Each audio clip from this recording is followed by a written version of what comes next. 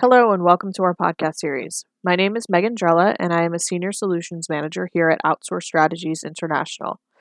Today I will be discussing coding and billing strategies to boost compliance and revenue.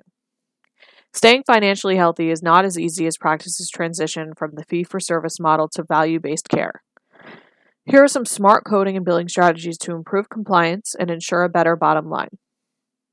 Coding compliance. Compliant coding is crucial to avoid audits and plug revenue leaks.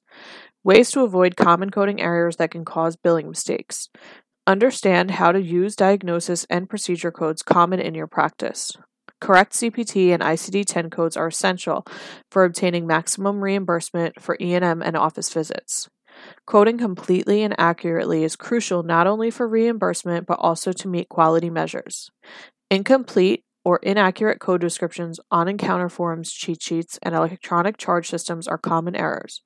Take care to link diagnosis codes to the relevant CPT codes. Use your modifiers correctly. Modifiers can be used with CPT and HCPCS to inform the payer of special circumstances. Not using a modifier or using the wrong one can lead to billing errors and claim denial. Know how to report telemedicine services. While telemedicine enhances patient access and satisfaction, experts say that getting paid for these services can pose problems. Providers need to know the latest CPT HCPCS codes applicable to telemedicine. Place of service code 2 should be reported to show that the professional telehealth service was provided from a distant site. If the services were furnished via synchronous interactive communication, some payers may require modifier 95. No Medicare and commercial payer rules for telemedicine.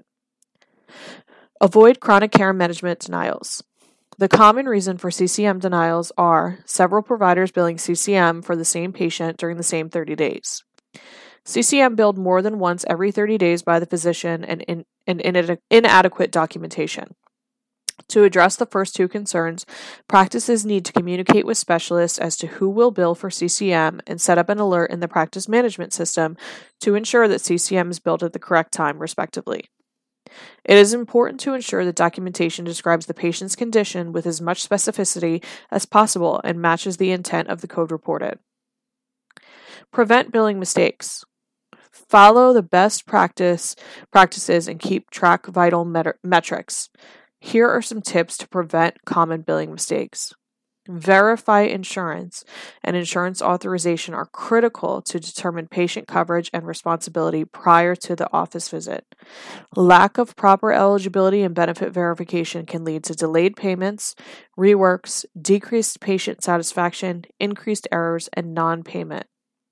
A physician's practice says that not verifying insurance can lead to billing the wrong payer. Keep track of key metrics. Net collections, average collections per encounter, days in AR, charge lag time. According to physician's practice, the goal should be to reduce lag to less than 5 days for office-based services and 12 days for combined office and hospital-based services. Double-check claims before submission. Omitting even the smallest detail or making a spelling mistake in a claim can lead to a denial. Practices need to ensure that all the fields in the claim are properly filled out. Practices also need to keep up to date on new coding rules and initiatives as well as payer rules to improve revenue and avoid potential compliance risks. Thank you for listening to my podcast, and please stay tuned for next week's podcast.